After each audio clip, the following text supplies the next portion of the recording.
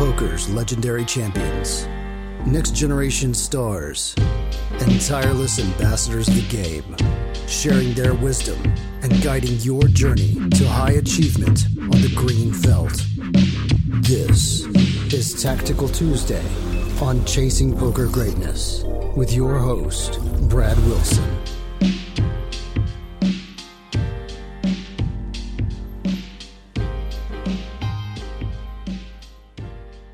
Welcome, my friend, to another episode of the Chasing Poker Greatness podcast. This is a special Thanksgiving week edition of the podcast. You know, I was all content on taking a week off for Tactical Tuesday, letting everybody enjoy their time with their family, not making my producer, edit an episode. And John was like, no, we can't take a week off, Brad. They need us. They're going to be in the airport waiting around, looking for something to listen to or watch. And yeah, we just got to come through. So yeah, I don't want people to be like sitting at their gate, waiting for their flight, like refreshing the CPG channel, wondering why there wasn't a Tactical Tuesday out this week.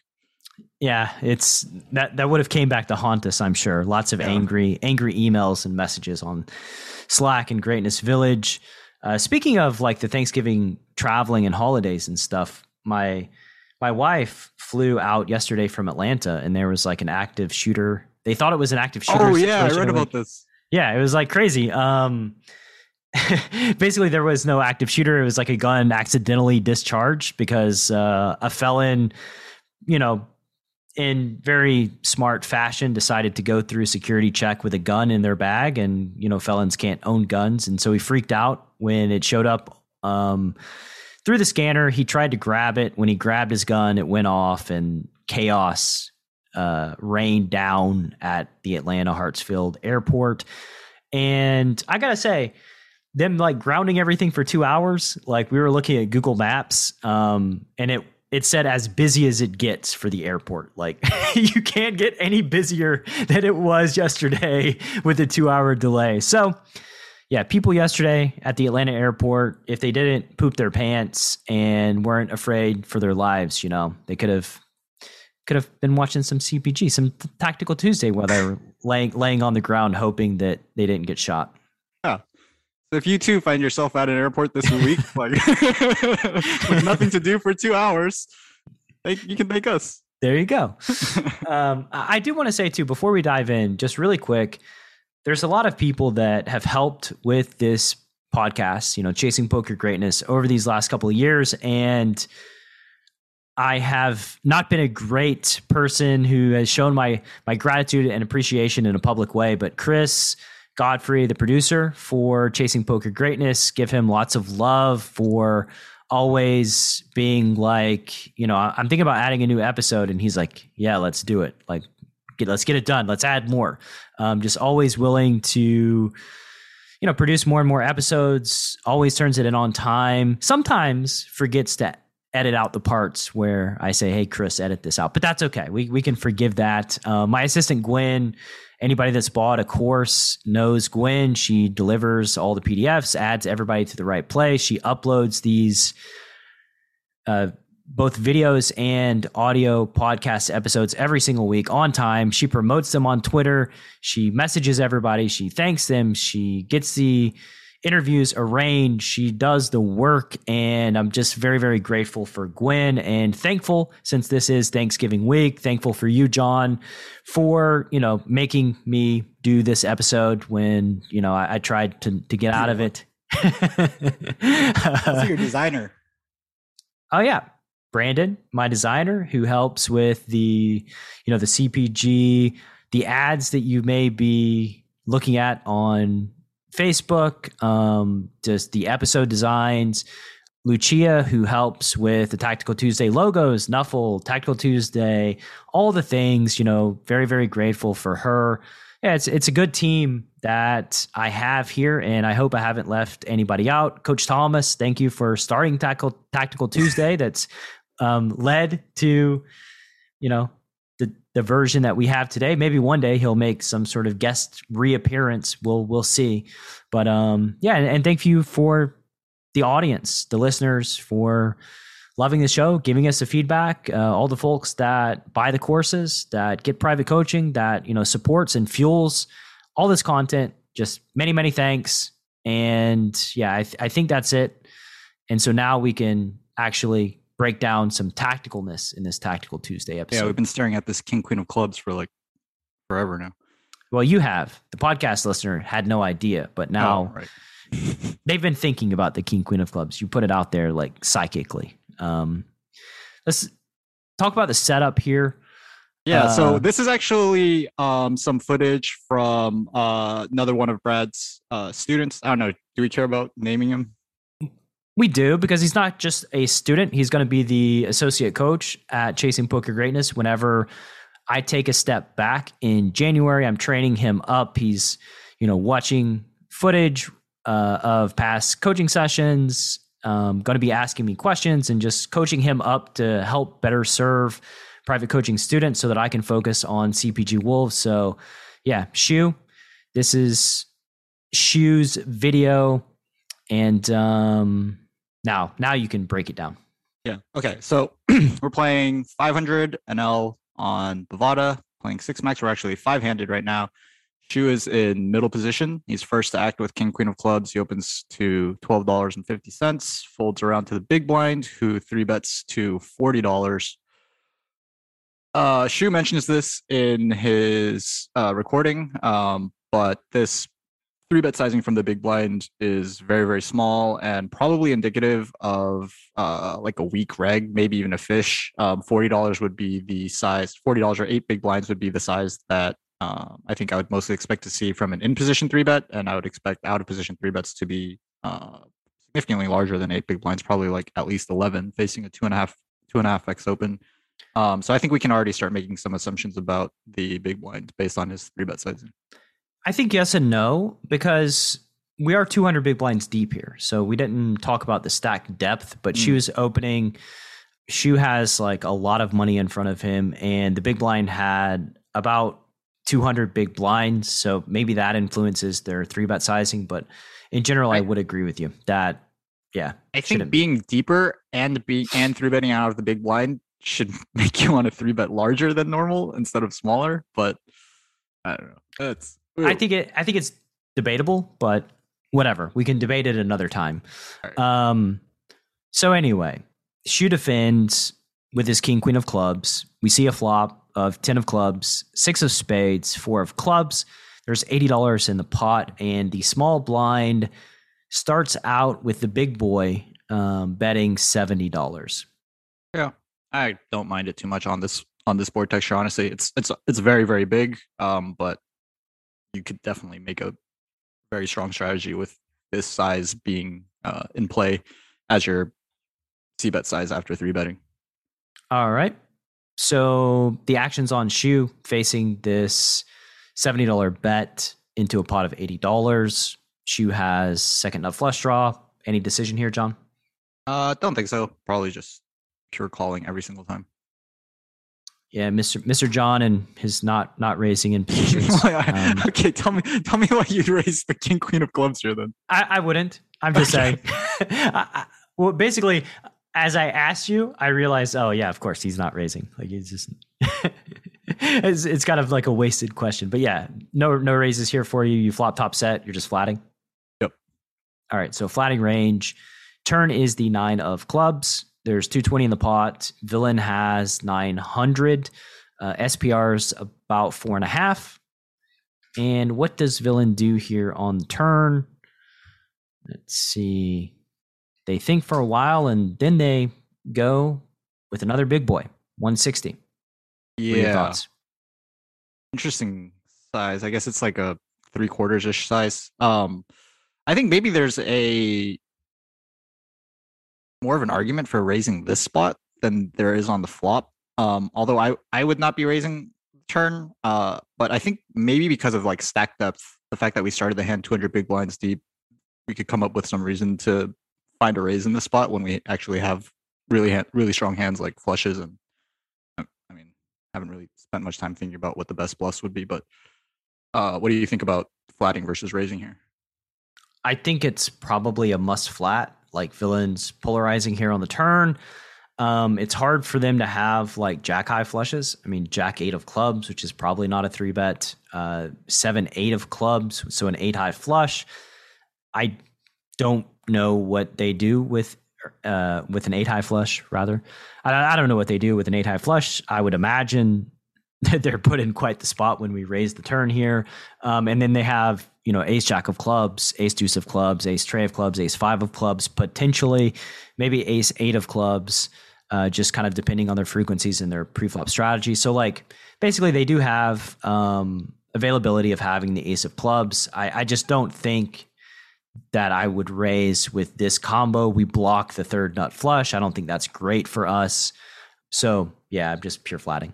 Yeah, it's just tough to construct a strategy that includes raising here. Just a sound, overall sound strategy that involves raising here anyway. So I do think like the simplification of just flatting range or flatting your entire continuing range is very, very reasonable. Yeah. So that's what Shu does. Mm-hmm. We get a little 160. There's 539.50 in the middle now. The board is 6, 4, 10, 9. Deuce. Shu still has the second nuts with the king, queen of clubs, and the big blind disappointingly checks.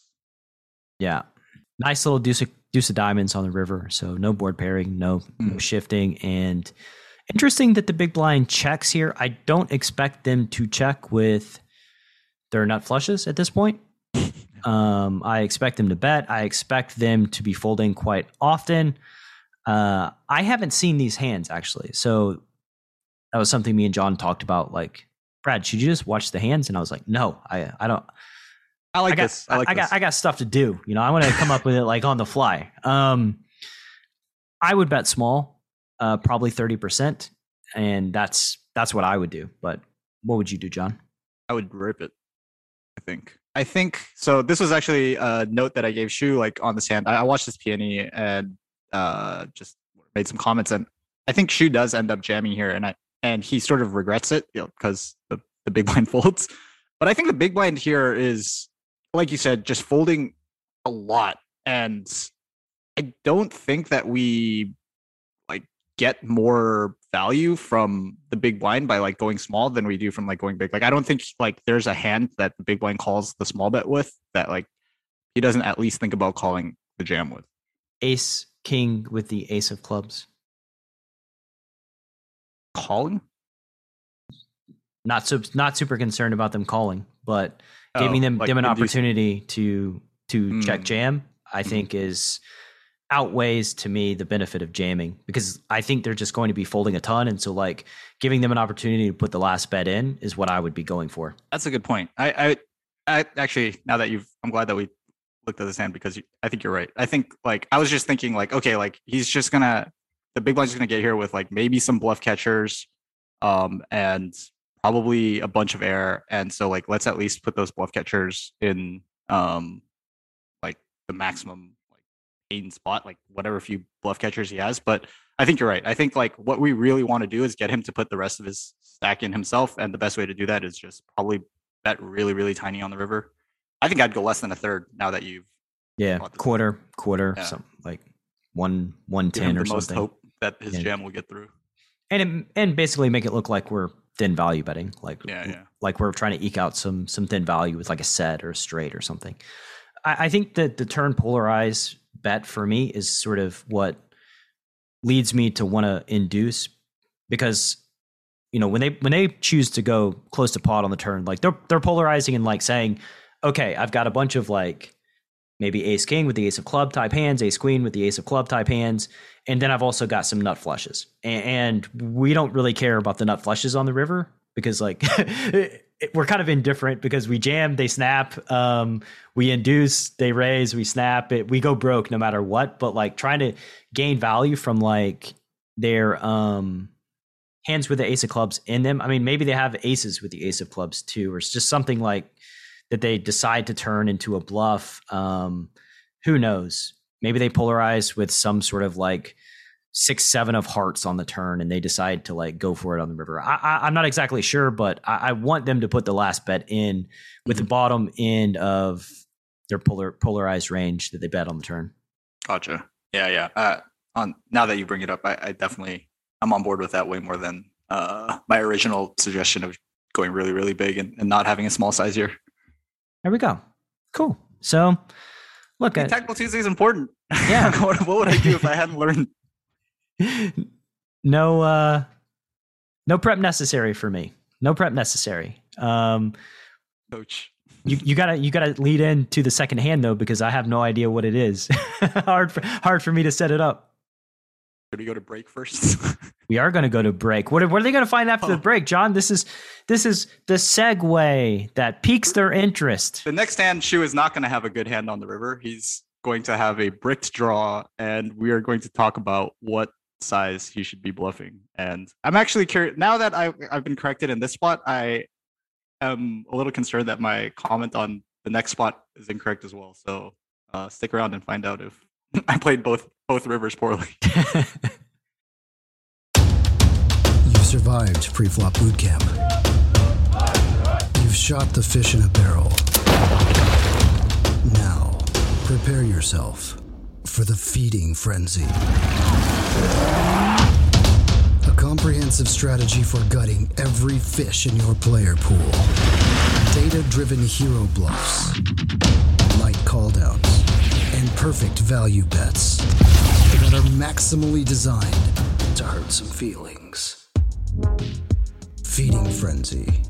Available now at chasingpokergreatness.com/feeding frenzy.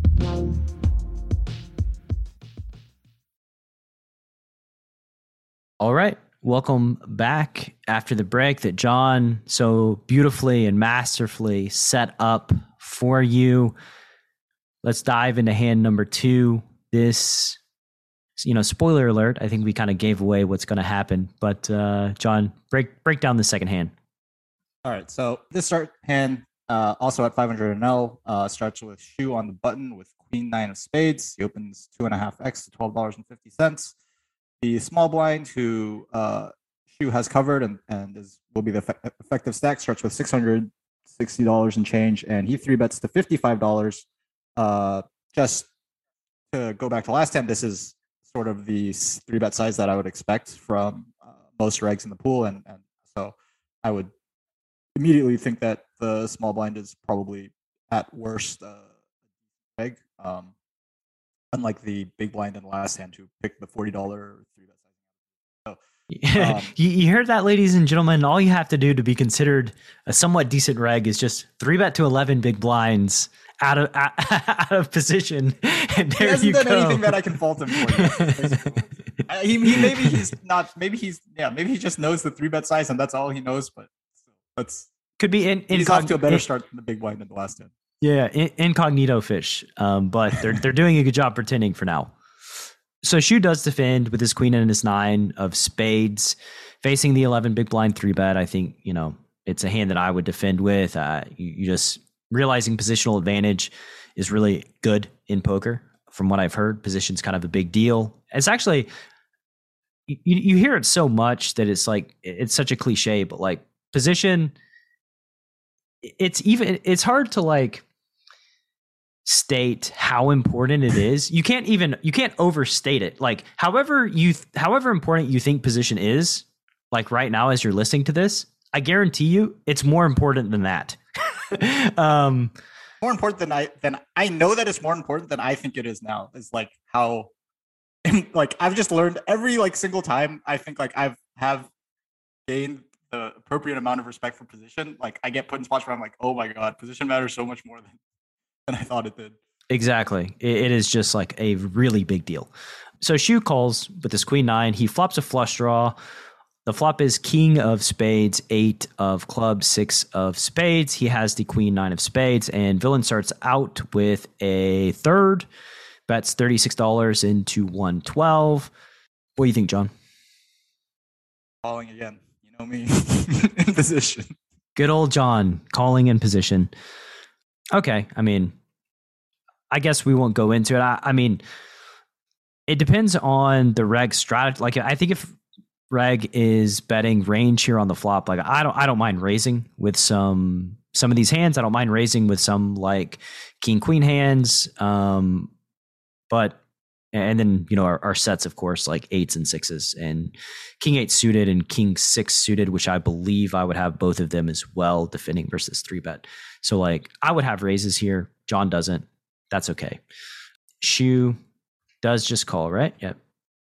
Shu calls, and the turn is the jack of clubs. So now we have a gut shot to go along with our flush draw. What does this reg do? All right. Looks like reg bets about 2/3. John, what are your thoughts? Yeah. I don't know. Polarizing on the turn. This hand is going to open up a whole new variety of draws that the small blind could have. Not surprised to see the small blind go big on this turn if he does decide to bet at all. I think Shu has a pretty comfortable flat now that he's also turned a little bit of extra equity to go along with his flush draw. Yeah, so just pretty easy call for me here. All right, let's call and see what happens, as they say. So we call, we see what happens. It's a 5 of diamonds. And for those listening in the audio version, the 5 of diamonds ain't shit. It does nothing. Diamonds from the last one. Yeah, it connects 7-9 of clubs and spades, so like it does connect that, but other than that, it doesn't really move the needle either way. There's 461 in the pot, and now villain checks, and Shu's at a decision, bet or check here on the river. I guess that's the first question that we'll answer. Not checking. That's right. We got queen high. We're not going to be checking. Okay, so we answered that question. Let's move on to question number 2 of our sizing preference. Yeah, I think that's actually that was kind of the main point of bringing this hand up to Tactical Tuesday was this river sizing spot. I think if you were playing against like a GTO bot or something like that, I'm guessing that the sizing that, let's say, like Pio would recommend here would just jam with your value and whatever bluffs that you have, like hands like these. In reality, though, I don't know that the small blind. I don't think that the small blind actually is elastic to sizing at all in the spot. Like I think when the small blind goes big bet, check river, I think that the small blind is folding all his hands to a small bet and folding all his hands, the same hands, to a big bet. And so I don't know that the big bet accomplishes anything more than the small bet does here. Yep. I would use the small bet, probably a 1/3 on the river, and then just play the next hand. Yes. One out of 2. 1 out of 2, and it's a small bet bluff on the river, which is not a bet that you historically have found very easily. Yeah, that's true. I mean, I don't like doing it.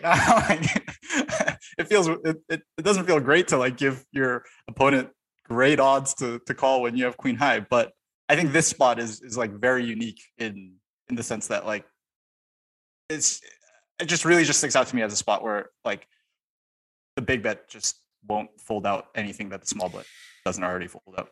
You know what's sad about this situation? Like I say that I would use the small bet, and I would. I'd probably go about half pot. I think maybe a 1/3, maybe half. I'd go a 1/3. The thing is, like, if I face a 1/3 here, I would call with ace high, like ace deuce of clubs, ace deuce of spades, ace 3 of clubs, ace 3 of spades. I mean, I may call the half pot. I may call the all in. I'm not sure. Like I would actually call with ace high here quite frequently with so many available missed draws. Okay, going back to like the spectrum of sizes we can use. Yeah, seems like I'm inelastic with my ace highs. I think like, which is all we really care about, by the way. Like when we have queen high. Sure. Well, because like we beat, the only hand that we lose to is queen 10 high, right? Right. So anyway, I think we can go with a 1/3. I think it's fine. And just kind of, again, move on, play the next hand. Let's not overthink this, Brad. Just go small, play the next hand. What does Shu do? Find out. Let's see what Shu does. Well, it looks like he's loaded up the clip, and Shu is going full on barbarian mode of jamming. This is usually me. I want to get the job done. Let's get the job done. Let's fold out these ace highs. Like you said, when villain polarizes the turn, like if they have a set, if they have like top two, I don't think they're folding to the jam. So I don't think that's like folding out any extra hands. So yeah, I don't really love this sizing choice by Shu. And that's it. He does get the fold though. I mean, we should at least give him some credit. Like, yeah, but we don't know what they folded. Probably the worst hand. Yeah, they probably folded the worst hand, right? Like, I mean, there's an argument that can be made that like Queen High has some showdown equity. Like, yeah, do we have? I mean, I'm actually being honest. Like, we do have some showdown equity, but we block 9-10. I don't think that's great. We block Queen 10, which I think is good because that's like the best Queen High that beats us. If we have Ace High, I wouldn't bluff the river because I think that we just win often enough to check back. So Queen 10 High is interesting because it's the best Queen High. I'm not sure that we have to bluff Queen 10 High because I think Queen 10 High again is probably going to win quite often. So I'm not sure. I could go either way on Queen 10, but anyway. Any thoughts? I actually thought of that like right when you asked me like, oh, what are we going to do on the river? And I was like, well, we have Queen High, so we're definitely bluffing. I was like, do we? Queen High is actually not awful here. Yeah, we're optimists here on Tactical Tuesday. Queen High, in a pot that has almost 100 big blinds in it, and a 3-bet pot that went like polar. We're finding like Queen High. This could be the best hand. Like we're polar on the turn. Like we could easily have the best hand. We could easily win. Cool, man. Well, another Tactical Tuesday in the books. No rest for the weary. And everybody enjoy your Thanksgiving holiday. Best of luck traveling. Be safe. Have fun with your friends and family. And we will see you next week. See you next week. I stole your catchphrase. Peace out. Thanks for listening to Chasing Poker Greatness. You can subscribe on Apple Podcasts or on your favorite podcast app. Go to chasingpokergreatness.com to get the newsletter. Join the Greatness Village community. Book a coaching session or dive into the latest data-driven poker courses. Follow the show on Twitter @CPG Podcast.